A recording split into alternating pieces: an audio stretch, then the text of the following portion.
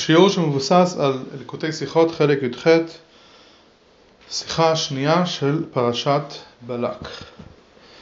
והשבוע אנחנו נדבר על אחד מיסודי ועיקרי היהדות, המשיח.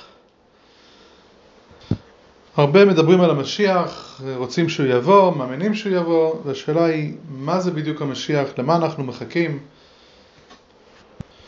ובדרך כלל האסוציאציה הראשונה שעולה לאנשים בראש זה שיהיה עולם מושלם, במובן הזה לא יהיה לנו מלחמות, לא יהיה רעב, הרמב"ם כותב, באותו הזמן לא יהיה רעב, לא יהיה מלחמה, לא קנאה, לא תחרות, בקיצור החיים יהיו מושלמים בלי דאגות,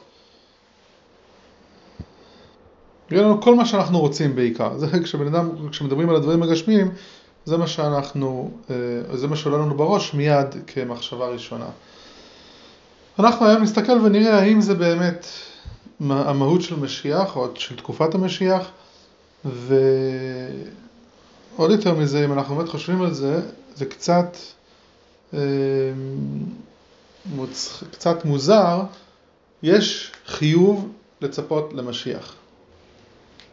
יש אחד מי"ג העיקרים, אנחנו צריכים לחכות למשיח, אומרים את זה בתפילה כל יום, ישועתך קיווינו כל היום, ומדובר על זה, ואנחנו רואים את היהי רצון שיבנה בית המקדש וכל הדברים האלו. אז אנחנו בעצם חובה עלינו, ואנחנו גם עושים את זה, מתפללים ותחזינה לנו שמך בציון, כל הרבה פעמים בתפילה, 3 פעמים ביום, עד שאפילו יש אחד המקומות שהרבא מביא, שכשמדובר על פרה אדומה, כשהרמב"ם בספר הלכות אומר, הפרה העשירית יעשה מלך המשיח, והוא מסיים, אמן כן יהי רצון. איך זה נכנס לספר הלכות, האמן כן יהי רצון התפילה הזאת? אלא הרמב"ם אומר לנו שכל פעם שאנחנו מזכירים את משיח, אנחנו צריכים באמת לחכות לו ולהתפלל שהוא יבוא וכו'. אז לפי אם כל הקטע של משיח זה בכלל יהיה לנו עולם יותר טוב, ועולם באמת בלי בעיות של רפואה, ובלי בעיות של פרנסה, ובלי בעיות של נחת מילדים. בקיצור, עולם שאנחנו יכולים להיות רגועים ובטוחים, אז פשוט יש לנו חיוב לצפות לזה שאנחנו נוכל להיות רגועים, ובלי בעיות ובלי אתגרים.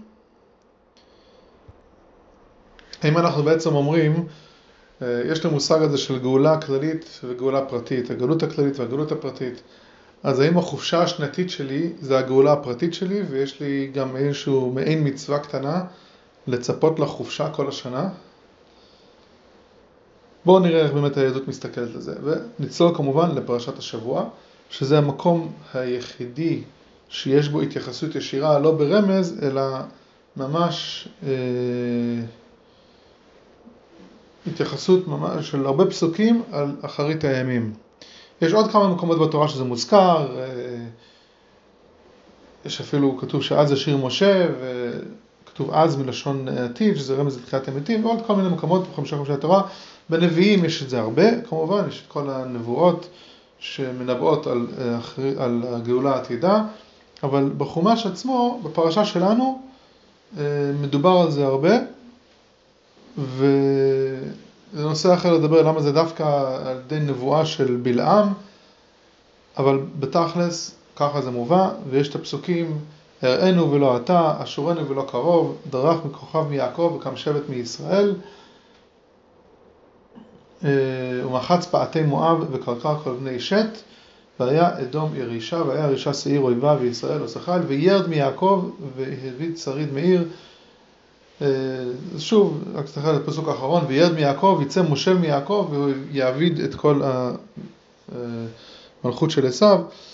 על כל פנים, פה זה הפסוקים שלכאורה מדברים על משיח. אומר הרמב"ם בהלכות מלכים, שהפרשה הזו הולכת על שני משיחים, אם אפשר להגיד. המשיח הראשון שהוא דוד, שהוא הושיע את ישראל מיד צריהם. זאת אומרת, משיח עשה מלחמות וכבש את מה שלא הספיקו לכבוש לפני זה, הרחיב את ארץ ישראל, והוא בעצם, היו אז כמה אויבים על ארץ ישראל, פלישתים לדוגמה ועוד, והוא הצליח להילחם ולנצח, וגם במשיח האחרון, שהוא יהיה מבני דוד, שהוא יושיע את ישראל בדור שלנו בעזרת השם. אז שוב, הוא לקח כל פסוק, הפסוקים שהזכרנו קודם, הראינו ולא אתה, זה דוד, אשורנו ולא קרוב, זה משיח, דרך מכוכב מיעקב, דוד, קם שבט ישראל, זה משיח, ככה הוא מחלק את כל הפסוקים לחצי,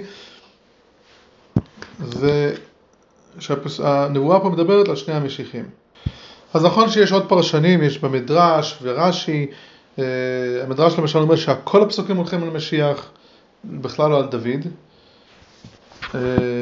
רש"י למשל אומר שכל הפסוקים הולכים על דוד, ורק הפסוק האחרון, חצי הפסוק האחרון, דוד שריד מאיר, זה הולך על משיח.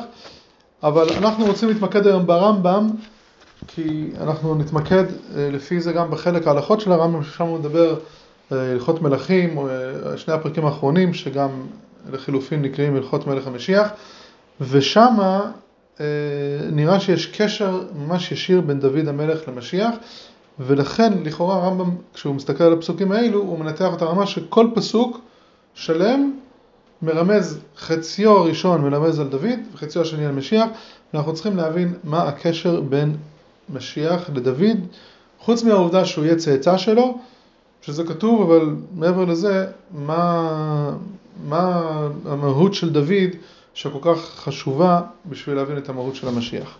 אז דבר ראשון ברובד הפשטני מאוד, אפשר לומר שהרמב"ם אומר כזה דבר. אם הנבואה שאמרנו קודם, זה נבואה של בלעם, אפילו לא מישהו מנביאי ישראל, אז מי אמר שזה בכלל יתקיים? ובזה שאנחנו שמים את שניהם באותו פסוק, אומרים אוקיי, אם החצי הראשון של הפסוק התקיים, כי זה הולך על דוד המלך, ודוד המלך אנחנו יודעים היסטורית שהוא קיים, ויש אפילו הוכחות היסטוריות לזה, והוכחות ארכיאולוגיות, אז ממילא זה אומר שהחצי השני גם כן יקרה. וזה לכן פרשנותו של המביט בספרו קריאת ספר על הרמב"ם, ככה הוא מסביר את זה. עוד הסבר שאפשר להגיד, הקשר בין דוד למשיח, שוב כהוכחה שזה יקרה. יש גמרא, סיפור, שהיה איזשהו אפיקורס אחד, הוא התווכח עם יהודי בשם גביע בן פסיסה. הוא אומר לכם ככה, אתם היהודים אומרים שיש תחיית המתים, איך אתם יכולים להגיד כזה דבר? אנחנו רואים שכל מי שחי מת בסוף. אז כל מי שחי בסופו של דבר מת, אתם באים להגיד שאלו שכבר מתו יתעוררו לחיים? ענה לו גביע בן סיסה, אוי, אתם הרשעים שאומרים שהמתים לא יחיו? אתם לא הגיוניים. הרי אתם אומרים ככה, אלה שאף פעם לא היו קיימים, זאת אומרת תינוקות שעוד לא נולדו, נוצרים תינוקות ונולדים לחיים, נו, אז אלה שכבר חיו בעבר, אז ודאי שאפשר להעיר אותם שוב לחיים. מה הביג דיל? אז תחיית המתים זה אפילו פחות, בעצם מה שאומר לו, תחיית המתים זה פחות, בוא נגיד, פחות דבר מופרך, מאשר שילד ייוולד מכלום. אז אם הבן אדם כבר חי, אוקיי, אז מחיים אותו מחדש, אבל בן אדם שמשום דבר פתאום ייווצר ולד, וייווצר ילד חי, זה נס הרבה יותר גדול, ואם זה קרה, אז זה ודאי יכול לקרות. על אותו משקל מביא הרמב"ם את דוד המלך, ואומר, נו, כבר דוד המלך היה, והייתה נבואה, מה דוד המלך עשה? דוד המלך ניצח את המלחמות, ואחרי זה הגיע לזמן שממש כל היהודים פשוט ניצלו מהאויבים, אז נו, אז מה המשיח יבוא? ושוב פעם ישקם את המלוכה היהודית, כבר היה, אז זה יקרה עוד הפעם. אז לסיכום יש לנו שני היבטים, שוב לפני שאנחנו מסתכלים על הבחירה הרעיונית, שני היבטים טכניים אפשר לקרוא לזה ככה, שהסיבה שדוד המלך והמשיח מוזכרים באותו פסוק או באותו הקשר, זה פשוט כדי להוכיח לנו שזה באמת יכול לקרות. סיפור אחד זה מה שאמרנו עכשיו, שאם זה כבר, אם אנחנו רק מדברים על להחיות מלוכה שכבר הייתה, נו, אז זה יותר סביר שזה יקרה. לא מדברים עכשיו לעשות איזה משהו שלא קיים, שיטת מלוכה חדשה שלא הייתה.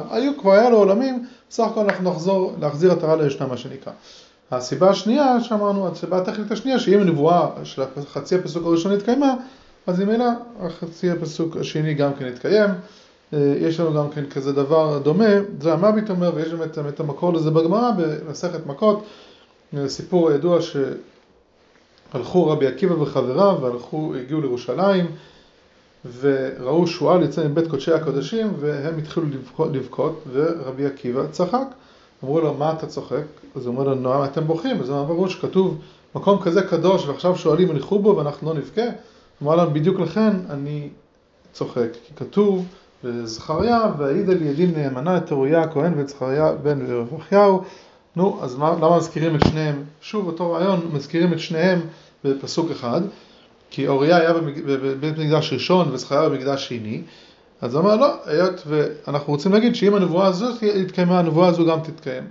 ובאוריה כתוב באמת שציון מסעדת החרש, המקום הזה יהיה שומם, ואם זה יתקיים, אז הנבואה של זכריה גם תתקיים. עוד ישבו זקנים וזקנות ברחובות ירושלים, ואנחנו יודעים בפירוש שהגאולה תבוא, והם אמרו לו עקיבא ניחמתנו. אז זה בעצם היבטים טכניים.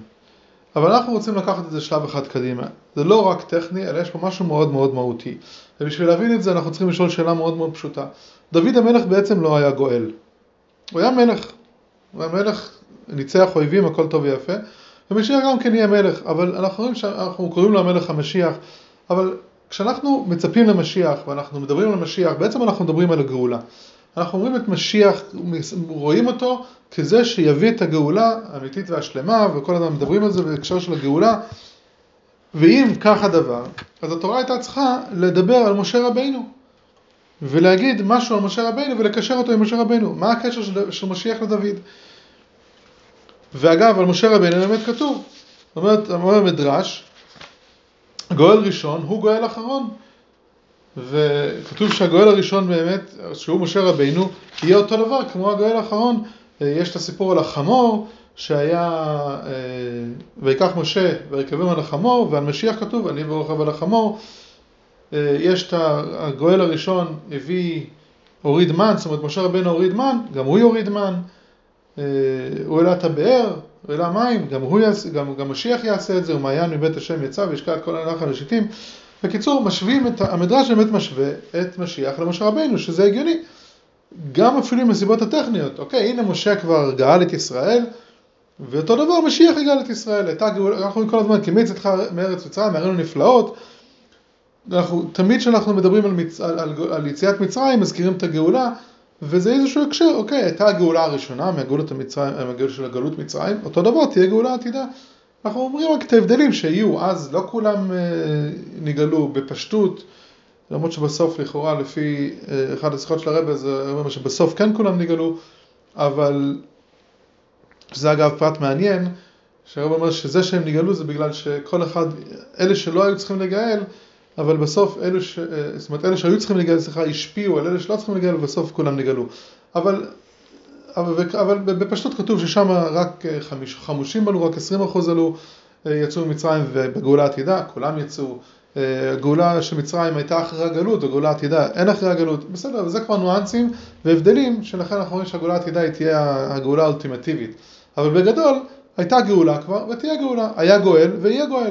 אז למה לא להשוות את זה למשה רבינו? אם כל הסיבות הן טכניות, אז היינו יכולים לקחת משהו הרבה הרבה יותר חזק, וללכת למשה רבינו, מאשר דוד המלך, שהוא לא בדיוק הגואל, הוא לא גאל את ישראל משום גלות, בסך הכל היה מלך.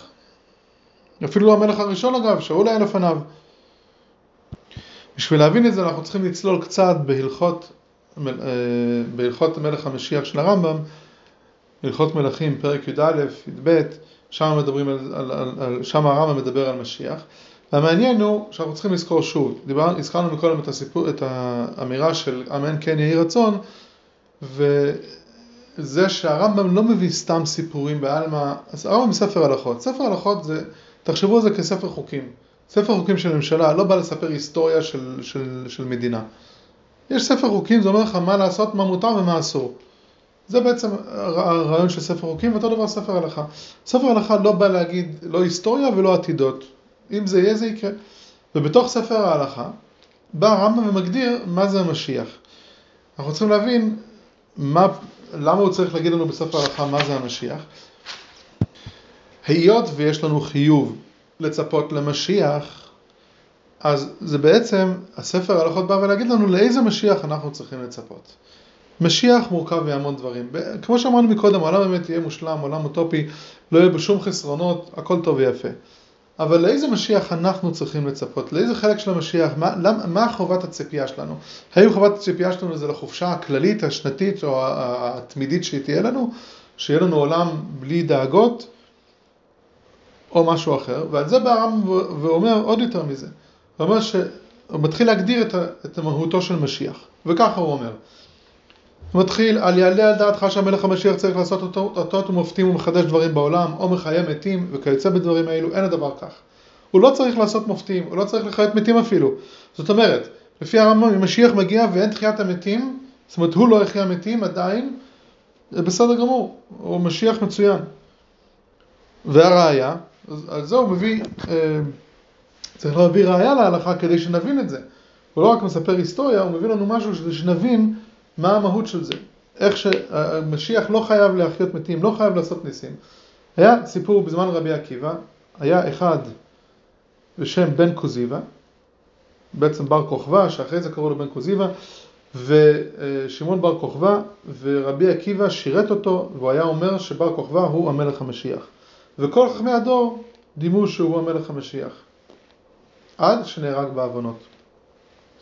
ואז שהוא נהרג, ידעו שהוא לא המשיח. אז בעצם הוא חי את כל החיים שלו בלי לעשות שום אות ומופת, ונהפוך, הוא נהרג בקרב. הוא לא הצליח אפילו להיות על טבעי ולעשות אותות ומופתים. ואף על פי כן אמרו עליו שהוא משיח. אז אם משיח, חלק מהגדרת המשיח היה צריך שיעשה ניסים, ממילא, אז אי אפשר היה להגיד שהוא משיח. אז כאן יש לנו ראיה ראשונה שמשיח לא צריך להיות אחד כזה שעושה מופתים וניסים. ואז הוא ממשיך ואומר, אם יעמוד מלך מבית דוד, שוב הוא מדגיש מבית דוד, הוגה בתורה ועוסק במצוות כדוד אביו.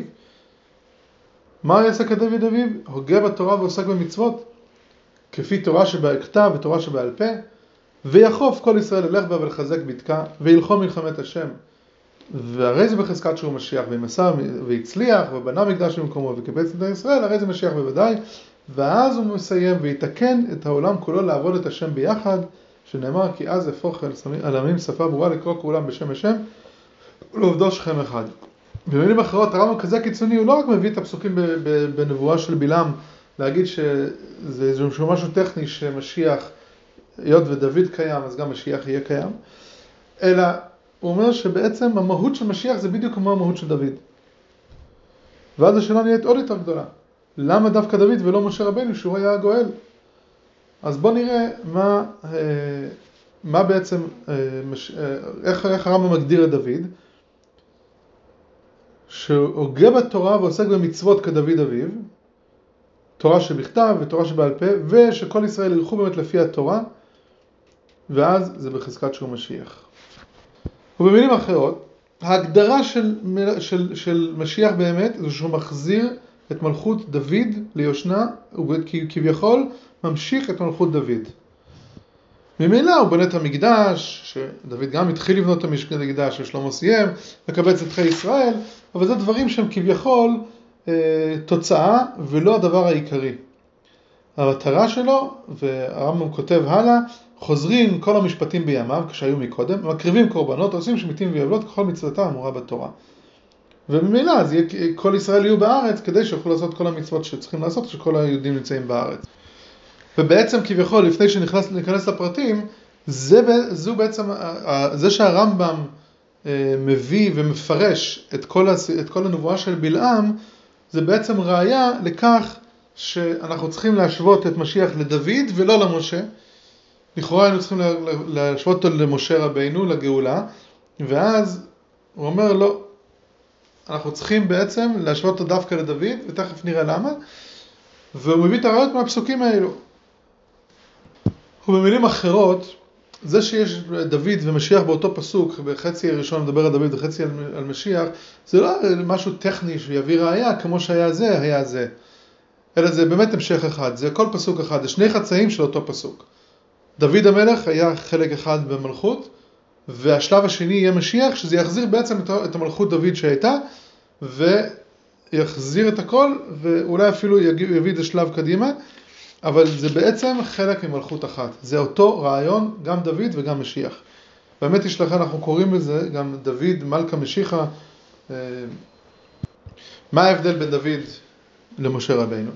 משה רבינו באמת נתן את התורה. הוא התחיל את התהליך, הוא הוציא את ישראל ממצרים, דבר שנוגע את היהודים, טוב מאוד. הוא נתן להם אפילו את התורה. היה אבל משהו אחד שלא היה בתקופת משה. לא קיימו את כל המצוות.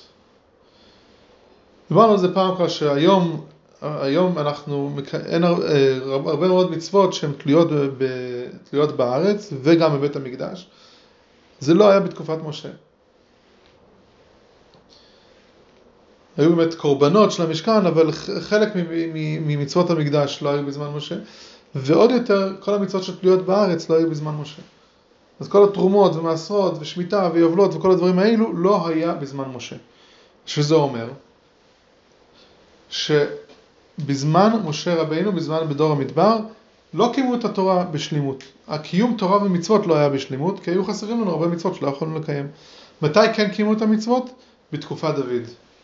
בתקופת דוד היה שמיטים ויובלות, ואז התחילו לבלות את בית המקדש, שבעצם מלכות דוד אפשר להגיד שזה זולג קצת למלכות שלמה, דוד ושלמה, ואז באותה תקופה, זו הייתה התקופה היחידה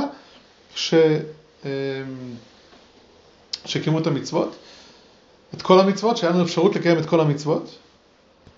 ואותו דבר בעצם משיח גם כן יגיע, הוא יביא לנו את התקופה שאנחנו שוב נוכל לקיים את המצוות, כמו שהרמב"ם אומר, שיהיו פנויים בתורה וחוכמה ולא יהיה להם מגרש מבטל. זאת אומרת, כל הדברים האחרים שזה בעצם יהיה יציאה מהגלות ויבנה בית המקדש ויהיה קיבוץ נדחי ישראל וכו' וכו'. כל הדברים האלו בעצם נועדו בשביל לתת לנו את המצב האופטימלי שנוכל לקיים תורה ומצוות בלי שום הפרעות. ונוכל להתמקד באמת בלימוד התורה וקיום המצוות. וזה מהותו של משיח. אז משיח באמת יביא לידי שלמות התורה. למה? כי על ידי באמת, יהיה גם את האלמנט של הגאולה. אבל הגאולה זה לא הדבר העיקרי. הגאולה, מבחינת הציפייה למשיח על כל פנים, אנחנו צריכים לדעת שעל ידי הגאולה, היהודים, אנחנו נוכל לעסוק בתורה ומצוות כהוגן, נהיה פנויים בתורה וחוכמתה, כמו שהרמב"ם מעריך, ואנחנו יכולים וחוזרים כל המשפטים, כמו שהיה מקודם, להקריב קורבנות, שמיטים ויובלות וכו'. בקיצור, המטרה העיקרית זה לא בעצם אנחנו, החיים הטובים שלנו, אלא האפשרות באמת שבעולם היהודים יוכלו לקיים את כל המצוות. כיום, בזמן הגלות, אנחנו יכולים לקיים רק 270 בערך, מתוך 613 מצוות, יש רק 270 פחות מחצי מצוות שאפשר לקיים. יש השלה הקדוש שעושה חשבון שלם, כשהוא מגיע למספר הזה, וגם בחפץ חיים מגיע בערך המספר הזה, אבל בסופו של דבר, גם לפי חשבונות אחרים, פחות או יותר מדברים על חצי מהמצוות שאי אפשר לקיים היום. ואז הרמב"ם באמת מוסיף, כל מי שאינו מאמין בו, או שאינו מחכה לביאתו, וזה, הוא מסכם את ההלכה הזאת, קודם כל הוא מסביר מה זה.